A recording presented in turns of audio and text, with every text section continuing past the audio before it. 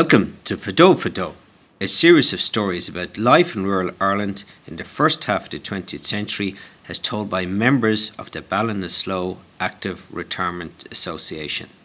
In this episode, Bridie Lockman tells of her anxieties on her first day in school during the early 1940s when teaching methods traditionally included a ruler and a bang on the ear.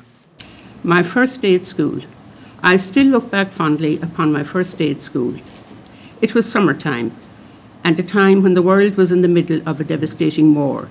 But for all I knew, the only important happening was that I was 6 years of age and about to start school at long last.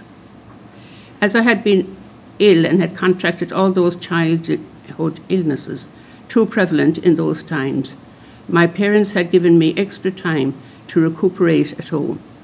So there I was, a mature school entrant, with a good chance that there would be no crying from me on that very first day.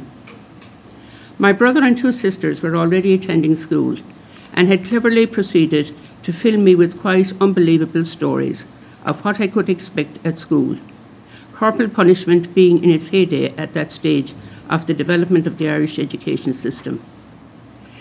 This was the time when teachers did as they wished, and all pupils were expected to learn better after a good beating.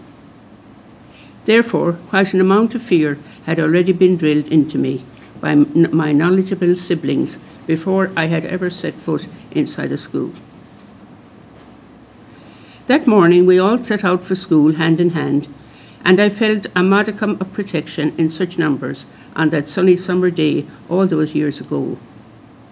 My new clothes and shoes also made me feel more important and comfortable and helped to keep the predictable fear factor in check. Our school was a two-teacher country school, about a mile and a half from my home. The school building itself consisted of 2 rooms, a small junior section and a larger room for the seniors. It had 2 fireplaces with very large fire guards. Our parents provided the turf. The teachers were a husband and wife team who were excellent teachers despite their unfortunate tendency to hit a pupil whenever they felt like it. I am sure that none of my fellow classmates were delinquents, but unfortunately they were treated as such. Schools were very primitive then. There were no teaching aids that I can recall, just chalk and little boards, and of course I must not forget the ink pens, blotting paper and inkwells. But let's get back to my first day. We were met by the male teacher who shook my hand and welcomed me. The questions then started: who I was, how old I was, etc., etc. He expressed surprise when I knew all my prayers, my numbers and alphabet. But of course I was 6. I had learned all these from my loving mother at home.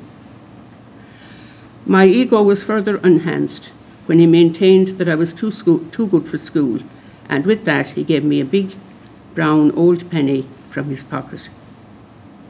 So everything, it seems, did turn out perfectly for me on that day, such a long time ago, and I remember it all very vividly.